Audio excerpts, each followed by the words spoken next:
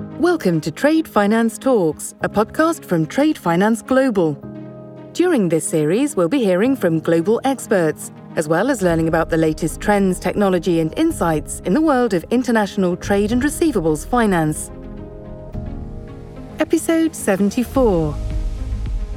Using artificial intelligence, using machine learning could be a new way of serving that purpose. My name's Dipesh Patel, editor at Trade Finance Global. Welcome to our interview series in partnership with Xcred International. Today, we're live in London, discussing the latest updates in geopolitical risk, the evolution of public-private interplay, and the latest in sustainable trade and investment. I'm excited to be here with Olivier Plaqueur, Tinubu Square's Group Deputy CEO and co-founder, who's here to give an overview of the trade credit insurance and surety markets before we deep dive into the digitalization of trade and the latest developments in the insurtech sector.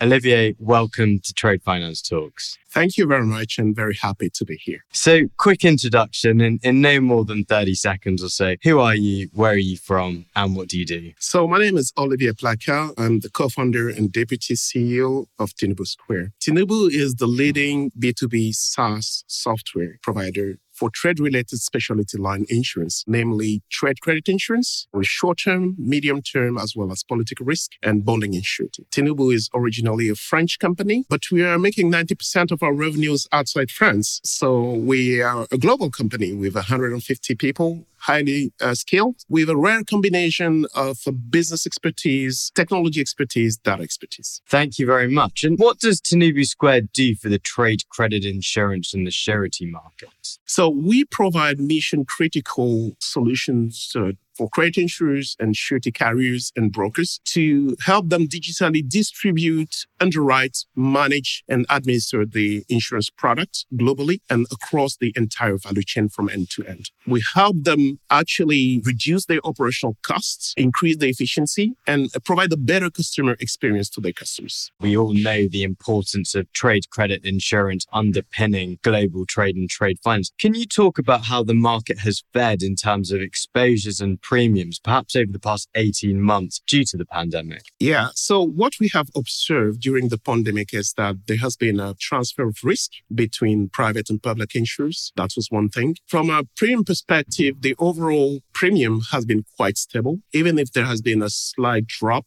due to the slowing of the global trade. The big fear actually was the rise in claims. But that did not happen. And our customers are quite optimistic regarding the development perspective. Digitization is without doubt a heavily discussed, if not the most discussed topic right now in trade finance and trade credit insurance. Can you give our listeners a quick overview of the progress that has been made to digitize both trade finance and also trade credit insurance? Sure. There has been quite significant investment made to digitalize both trade finance and credit insurance over the past years. However, the digitalization is not happening at the same pace for trade finance and credit insurance. It seems to me that trade finance is a little bit ahead and the finance sector in general is ahead. For credit insurance, it's a more conservative industry and it's clearly lagging behind. Absolutely. And I think we definitely found that in some of our recent studies, particularly our study with the ICC and the WTO on accelerating trade digitization to support MISME financing. So Olivier, what are some of the challenges to digitization and also what are the opportunities, especially when we talk emerging technologies such as AI and ML and real-time access to information, which I know Tinubu really is at the forefront of? The opportunities is that there is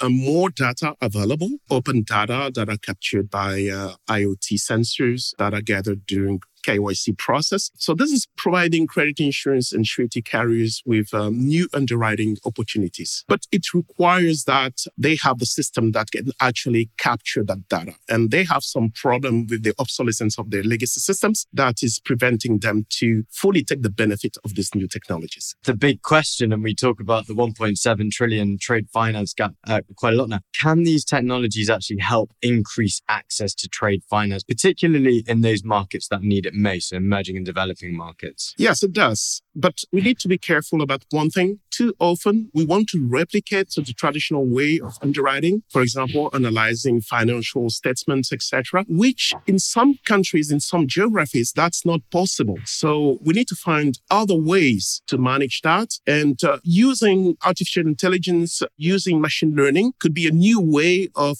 serving that purpose. What have been the highlights for Tinubu over the past year or so? And also, as we look towards 2022, what are you most excited about for the company? So over the past year, we actually worked a lot in developing innovative products. We have an innovation lab, which is run by Thomas Frossard, and we explore the usage of advanced technology for selected use cases from credit insurance and surety business. And what we're doing is actually trying to develop prototype, which we'll present to our customers, and we learn from that to inform our roadmap. An example is leveraging the distributed ledger technology for the management of coverage for infrastructure and construction projects. Another example is the expandable artificial intelligence, leveraging the machine learning. And this is for the credit scoring or country risk assessment. And there's another thing we're doing, which is fairly new, which is the quantum computing. We're using quantum algorithm to process very large set of data, and that is quite exciting. Thank you very much. So some really exciting technologies you mentioned there, especially quantum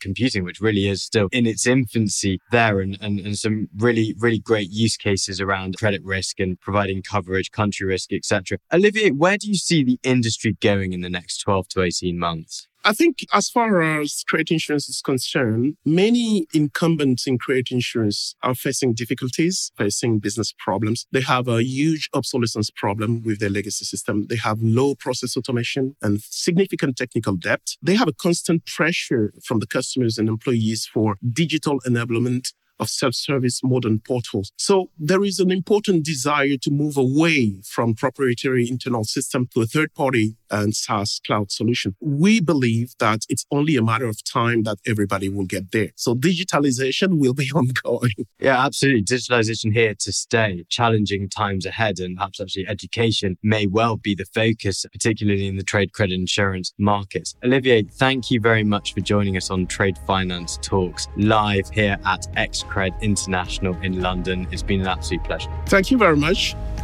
Thanks for listening to Trade Finance Talks. Be sure to subscribe to our podcasts at tradefinanceglobal.com.